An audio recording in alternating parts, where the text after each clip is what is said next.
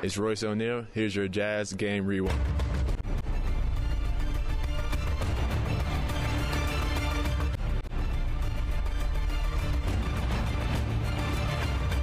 .115-112 inbound. Siakam bobbles. He's open. He fires for the tie. It goes deep in the cup. It swirls around. It comes out, and the Jazz win. And that's your final score from Tampa in a game that had 18 lead changes. Utah picks up the road win 115-112. Hey there, Amanda Smith here with your Jazz Game Rewind. That was a great basketball game. The Jazz finished this game on a 10-2 run.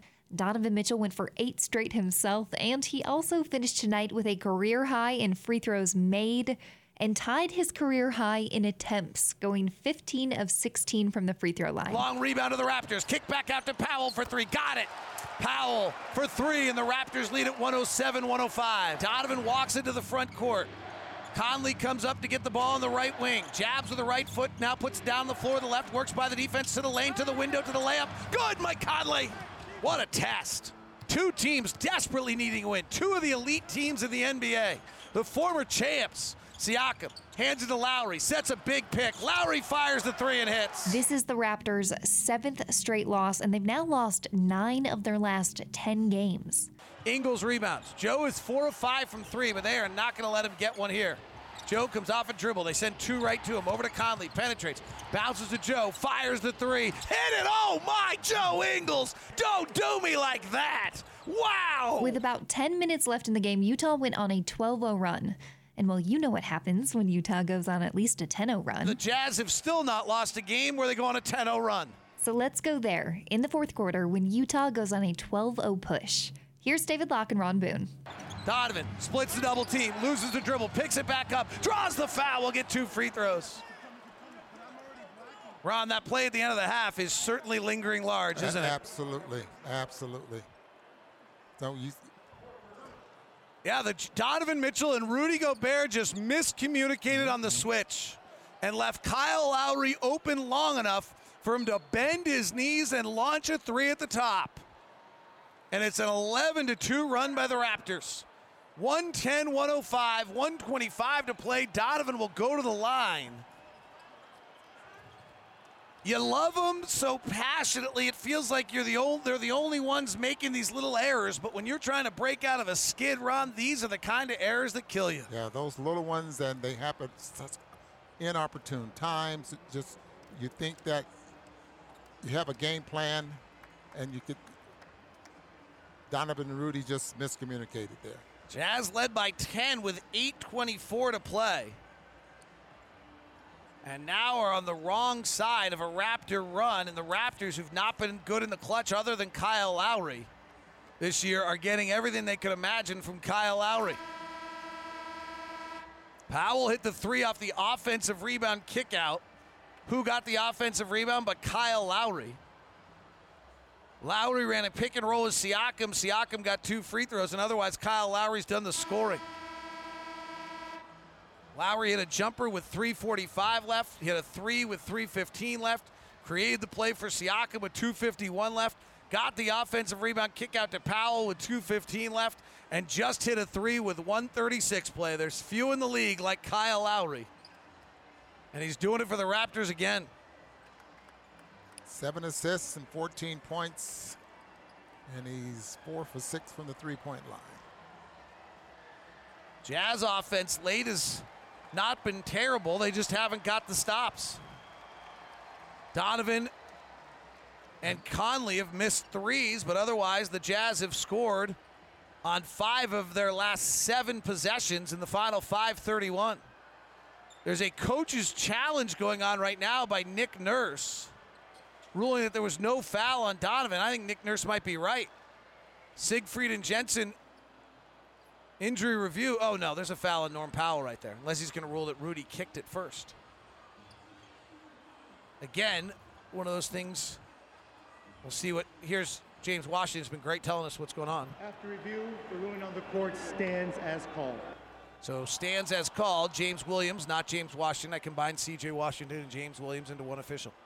110-105, 125 to play. Donovan's your leading scorer tonight with 28 points.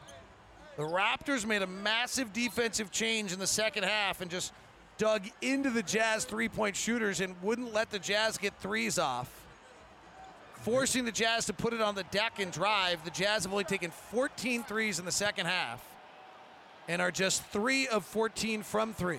They're picking the Jazz up very high on the floor, and then they're switching 1 through 5. Donovan at the free throw line. The first one is good. The little plays tonight. Mike Conley going 1 of 3 at the free throw line. Donovan not guarding at the end of the half, allowing Van Vliet to get a 3 off. The play we talked about a moment ago on the missed switch. They feel extra important when your team's not playing quite right. The second free throw from Donovan is good. He's a marvelous 13 of 13 from the line. And the Jazz are 110-107. If you're just tuning in, Jazz down 3. Raptors have struggled, everybody but Lowry in the clutch this year. Siakam working the top, hands to Lowry. Conley's got the defense this time. Right hand dribble, leaves it behind for Siakam. Ball fakes, drives on Gobert, stops, fades back, missing badly. Rebound to Donovan, minute to play. Jazz down 3. Donovan attacks, into the lane, to the window, draws the foul, finishes at the rim. Oh, Donovan! That's a big play there. And you notice the pace. I mean, he puts the ball up the floor. Why? Because he's in a big hurry. He knew he had a huge advantage there. Looked like he was fouled a couple of times going to the basket there. He'll go to the line for point 28 tonight for Donovan. 8 here in the fourth, 10 in the third for Don. We're tied, 110 all. 8 ties, 17 lead changes, almost the entire game played within 2 possessions. A fabulous basketball game, tied at 110, 52 seconds to play. Van Vliet comes to the near side. Conley's got the assignment. Conley gets into the crouch. They go right side, Anunoby. Now out to Lowry. Donovan defending. Lowry's their man. He drives in the left hand. He pulls for a 22-foot jumper and misses. Rebound, Gobert. Donovan comes to the front court. Come on, go, go, go, go. He walks it up.